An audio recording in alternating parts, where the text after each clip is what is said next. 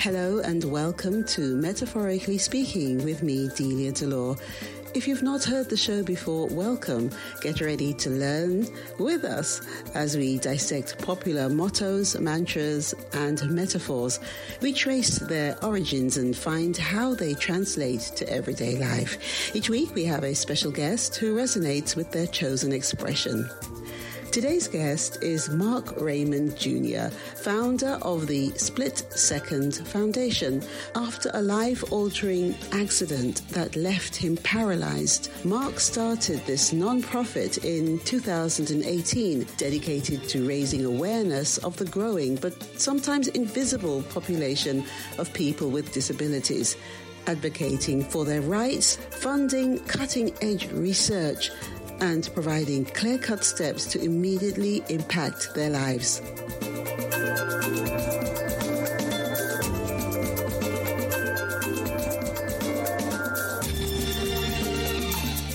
In today's episode, we'll discuss the saying, in a split second. We will see how much can change in a fracture of a second, and that a person's life can be completely altered from one moment to the next. Like our guest, Mark Raymond Jr., people undergo life-changing experiences every day, and oftentimes the biggest changes happen in the blink of an eye, for better or for worse. While certain things are out of human control, we will look at how people deal with these experiences and what we can learn from them with regards to how we live our lives.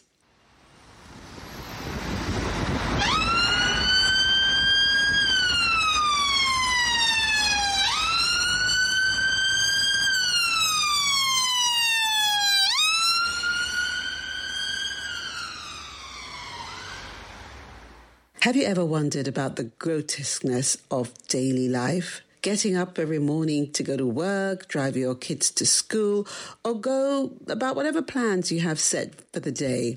We keep going by keeping ourselves busy, and whether we like it or not, we tend to find ourselves in an all-familiar rut.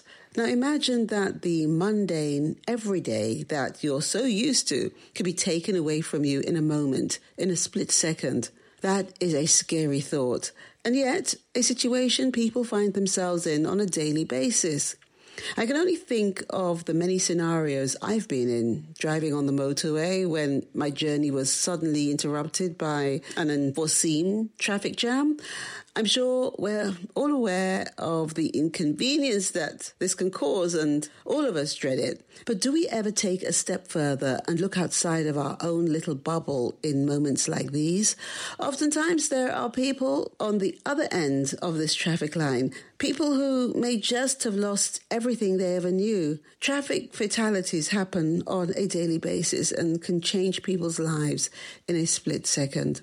This is a topic everyone may be aware of, but most people try to avoid. What's the use in talking about something you can't change, right? If it happens, it happens. Why worry about things that are out of your control? And yet you can look at this from a completely different angle, one that can bring more zest to your life and even help you enjoy it more. Like the ancient Greeks so wisely put it, carpe diem, seize the day. Because truly, we never know when our last one might be. Being present is the key to truly making the most of what life we get to live. But can we achieve that when sometimes this seems to be the most difficult thing of all? Much of what ruins the present is sheer anxiety. The present always contains an enormous number of possibilities, some hugely gruesome, which we're constantly aware of. Anything could theoretically happen, an earthquake, an aneurysm, a rejection, which gives rise to a non-specific anxiety that trails around us most of the time, the simple dread at the unknownness of what is to come. But then, of course, only a very limited range of awful things do ever come to pass, and we forget the anxiety at once, or rather shift it to the new present. So when we remember an event, what we leave out of it is how much of that event we actually spent anticipating an appalling future that never came. Our bodies further contribute to our distraction from the present. They have their own moods and itineraries. They might feel tired and timid at just the moment when the landscape around us would demand grandeur and confidence. But these dissonant moods also get edited out of memory. We'll remember the view over the ocean far longer than the slight queasiness which turned us in on ourselves at the time. Our minds are cavernous, chaotic places. So much courses through them that has little to do with what is right in front of our eyes. We can end up seeming ungrateful to where we are. Someone is telling us an important story, and not from any evil motive, just from the difficulty of having to manage the entity called I, we digest some regret or other instead. We're at a beautiful location, but we can barely take in the vegetation and the extraordinary views, so fixated are we on an event that will only occur in 6 months' time.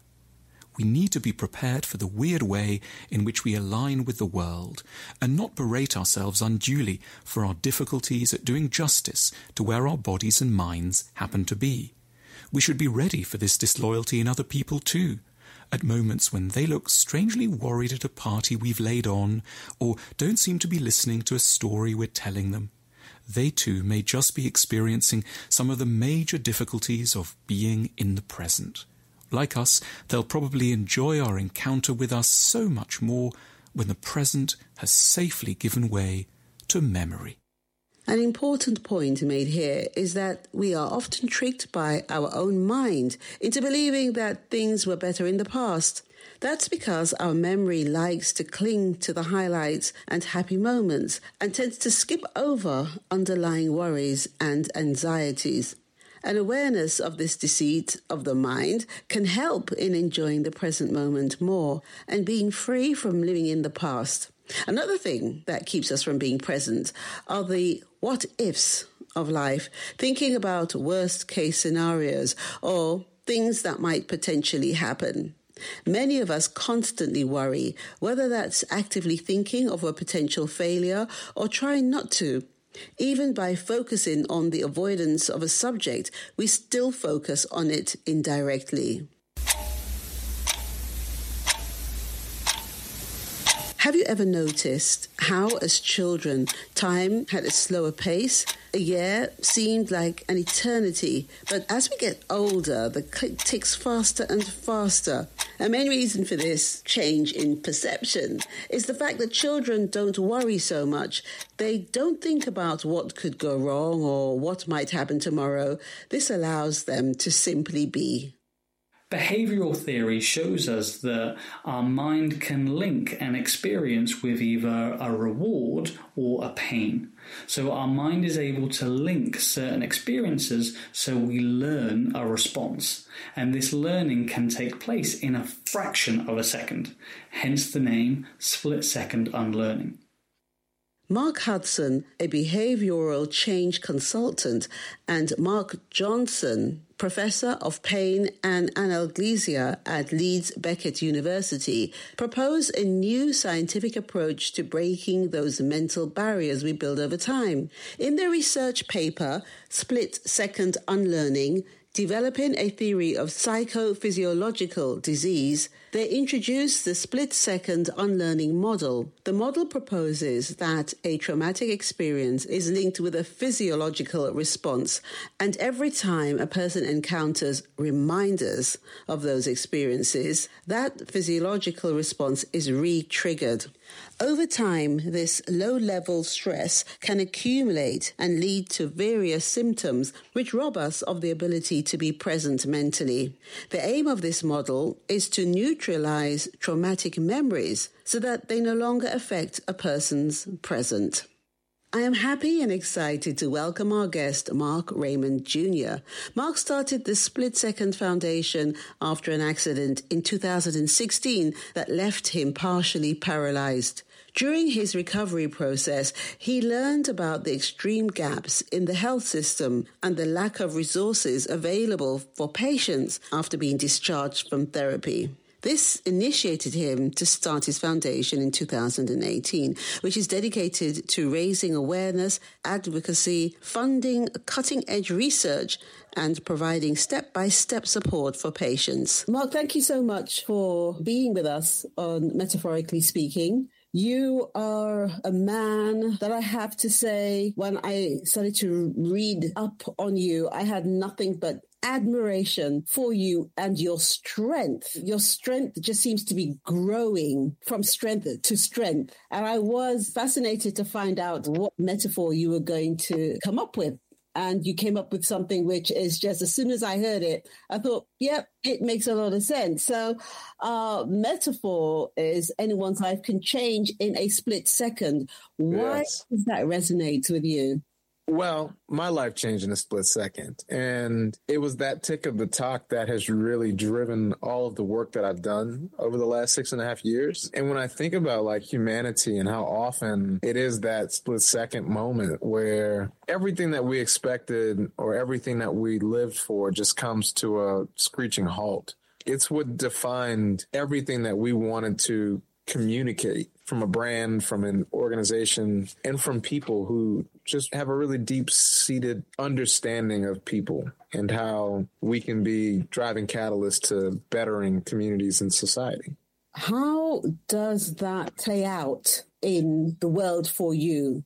So I feel like everybody that goes through something in life has that split-second moment, right? Where something happens and it drives us to think differently and adapt to adversity. And that's what I've done through the course of life since my accident, which is adapt to the situation and make the best of it, because life is about living and it's not about regretting and thinking about what could have been. It should be a thought for what is and what could be.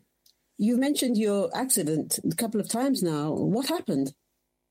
So July 4th, 2016, I was boating with a lot of my friends, just having a relaxed day. And towards the end of the day, I dove off the back of the boat, not thinking about the depth of the water, just thinking from a young man excited to dive in some water and cool off. And my head hit the sandy bottom and I fractured the 5th vertebrae in my neck doing so, which resulted in paralysis for me from about the chest down. So I have some arm function, some hand function, but I'm a daily wheelchair user, and my chair is my chariot. It gets me from point A to point B. I have to rely on other people to help me with the majority of my activities of daily living, like dressing and bathing and doing all of those things. So it has pushed me to get comfortable with people in a way that I don't think I would have ever been comfortable with people before. But it also drove me to a better understanding of the healthcare system here in the United States and showed me all of the disparities, all of the gaps in services, and where the true need is for people who have undergone a multitude of different disabling conditions, whether that be a stroke or spinal cord injury like I have, or an amputation.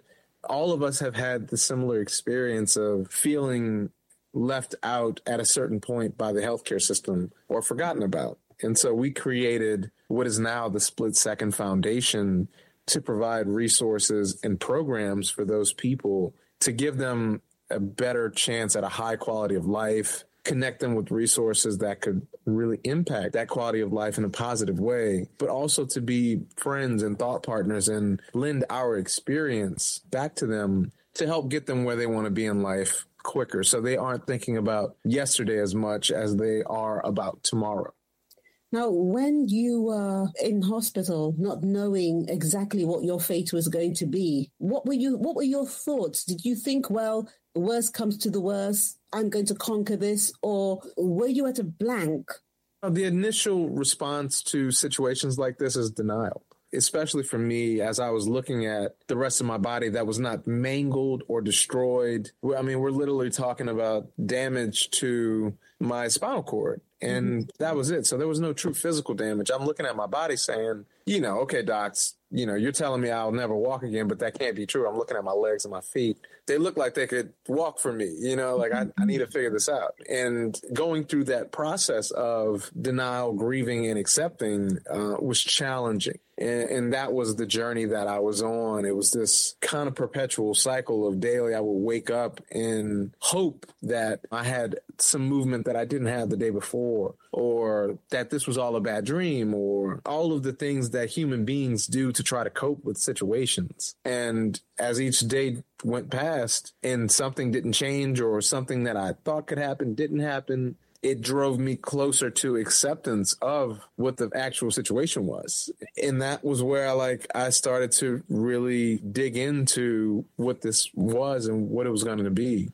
So a split second for you is practically every step that you take in terms of the growth within your mindset and the growth within your foundation and meeting other people who, as you say, you created the foundation because there were many loopholes and many things that should have been done but could not have been done. Do you think that a lot of the time when we hear things like this, we are led to believe that it's about funding, that the businesses, the organizations don't have appropriate funding? Have you seen that in what you've been doing, or is it a balance of not having the appropriate staff with professional specialized teams? What would you say was lacking the most that you felt you had to have the Split Second Foundation? To be completely honest, I think that our profit-driven healthcare system hinders true impact on quality of life. And when I say that, I mean hospitals and large healthcare organizations could very well be doing what I'm doing to care and provide the resources and services that individuals like myself will need for the rest of our lives. Right? Like, I can't just sit a sedentary lifestyle. I need to work out. I need to move. I need to continue trying to get my body to function. Otherwise, I'll have some type of secondary complication like a bed sore or pulmonary embolism or, a heart attack and cardiovascular situations that will lead me back to that hospital situation. And from my experience, I just haven't seen these large organizations buy into the preventative side for us, right? For people who have experienced this already. And that's where the true need for an organization like the Split Second Foundation really comes from. It comes from the need for community organizations to step up and provide those programs and resources for people that are not provided by the healthcare system. You mentioned earlier that most of the time, a split second, when it changes your life, we hope that it can change your life in a way that will make it more adaptable to where you are in your life. Have you come across people who are struggling to accept that split second can be a positive thing? Maybe they are stuck in a rut, just stuck there, and they can't step forward. They can't move forward. Yes, I encounter that daily. Again, I was one of those people, and I'll tell you what changed my perception of my injury and what my life could be post-disability was about a year after my accident. I went to Sacramento, California, and participated in this activity-based fitness program called SCI Fit. The first day I rolled in, everybody in the room spoke to me. Right. So I felt welcome. I felt like I belonged there. And the staff was super friendly. They understood what I was going through. They were empathetic to all of my situation, but they had individuals working out there that had been injured for 5, 10, 20 years. So they were able to lend me their experience and tell me, hey, dude, I've seen this. I've lived that. I've done this. And this is an amazing life. It can be amazing, but you have to accept it. You have to move on. And you have to continue to work out and push to get as much functional return as you can. And what that gave me was hope. And going back to your question, I think what all of those people that go through these types of situations are looking for is hope. Right, is a reason to push, a reason to keep going, somebody to motivate them, to show them that this life can be just as amazing as what life was before your split second.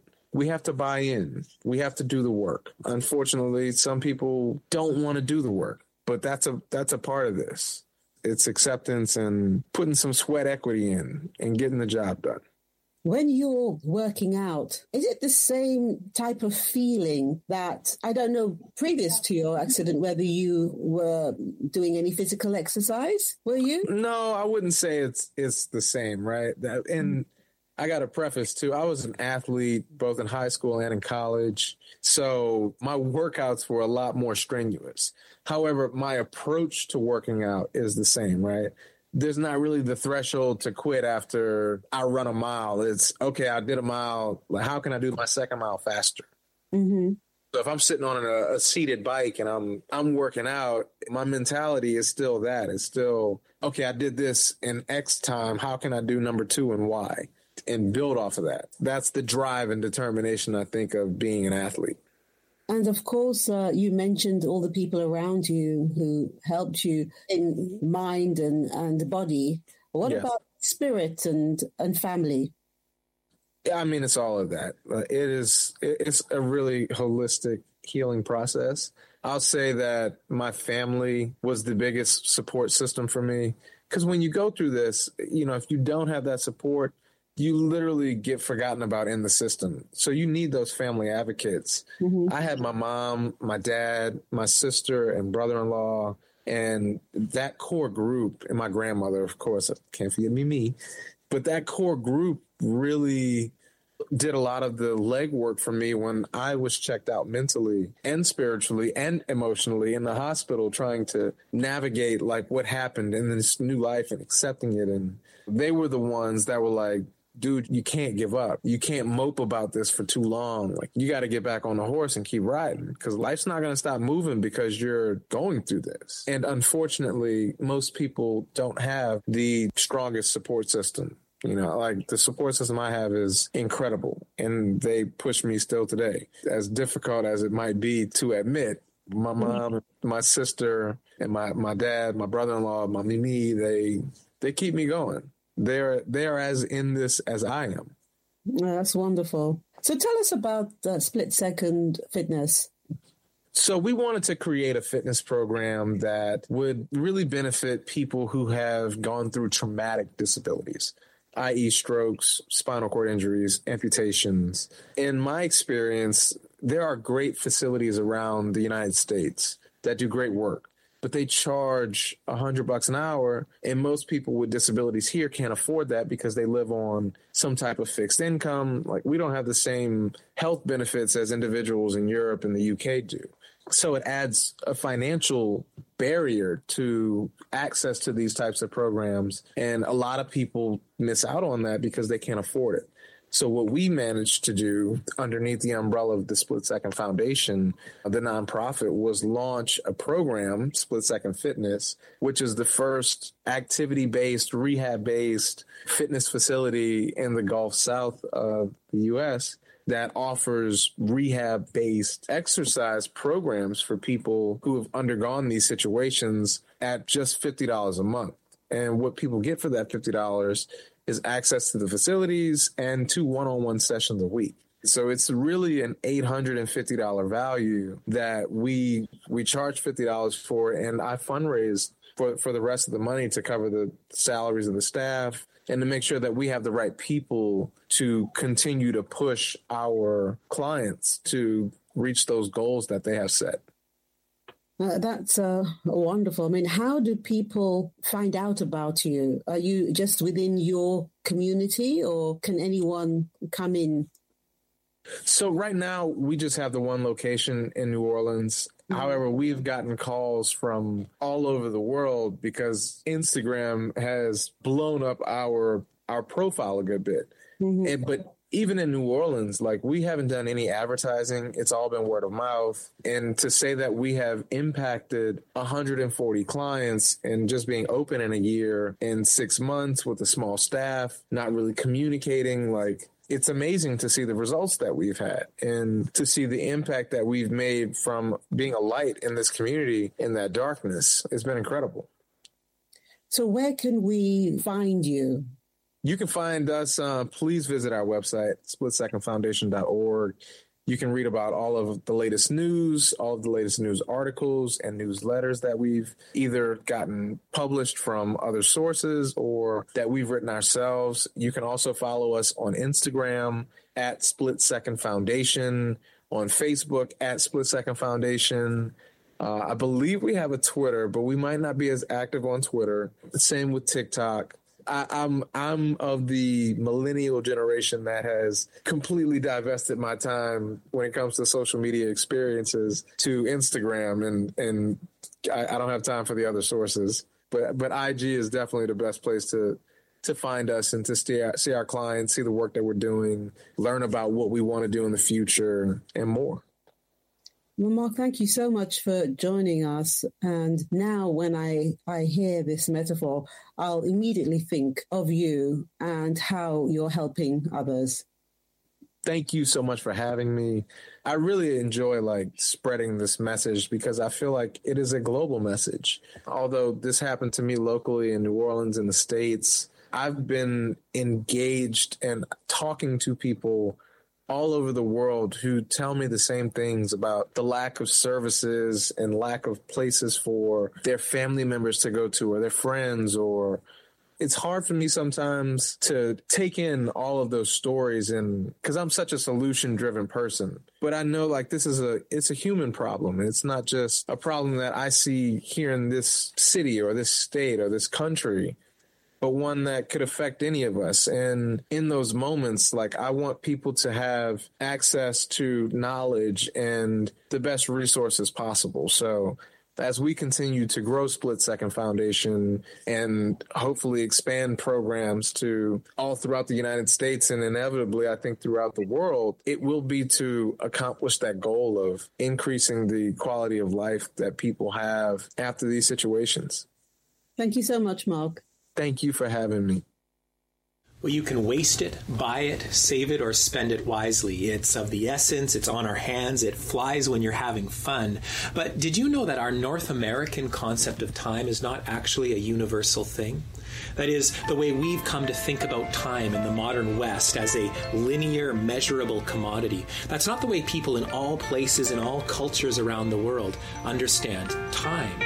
They say the pariah people of the Amazonian rainforest have no concrete concept of time at all. They have no past tense. They tell no stories. Everything exists for them in the present. And when it can no longer be perceived for all intents and purposes, it ceases to exist. Or take the Hopi Indians of Arizona. Their language has no verb tenses at all, no past, no present, no future, and consequently, no way to talk about time. The closest they come to a sense of time are two words in their entire vocabulary. They have a word for sooner and a word for later, and that's it.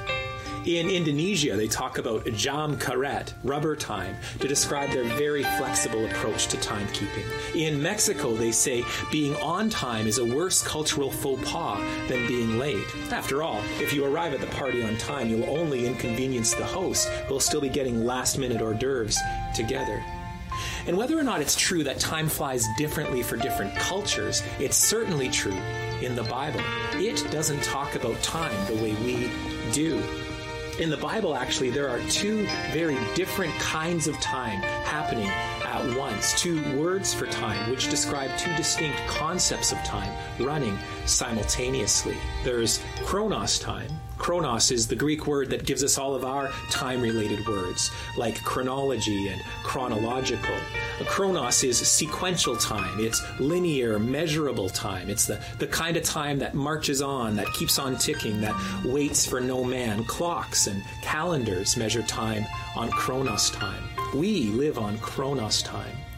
But the Bible also talks about something called kairos time. Kairos is a Greek word that refers to the right occasion or the right season for something, the right now for something to happen. And in the Bible, kairos time is very different from chronos time. Chronos is about quantity. Kairos is about quality. Chronos is about the present that was the future and is the past before we know it. Kairos is about the now, and especially when right now is the right time for what's happening right now. That's Kairos, because Kairos time is God's time. And when the things that God has appointed to happen unfold exactly the way God has appointed them to happen, that's Kairos time. A crucified body that waits exactly 3 days in the tomb before rising to new glorious life is keeping time on Kairos time. And so are we whenever his resurrected life breaks in and takes hold of this moment or that moment of our lives, transforming them and transfiguring them into an experience of his presence.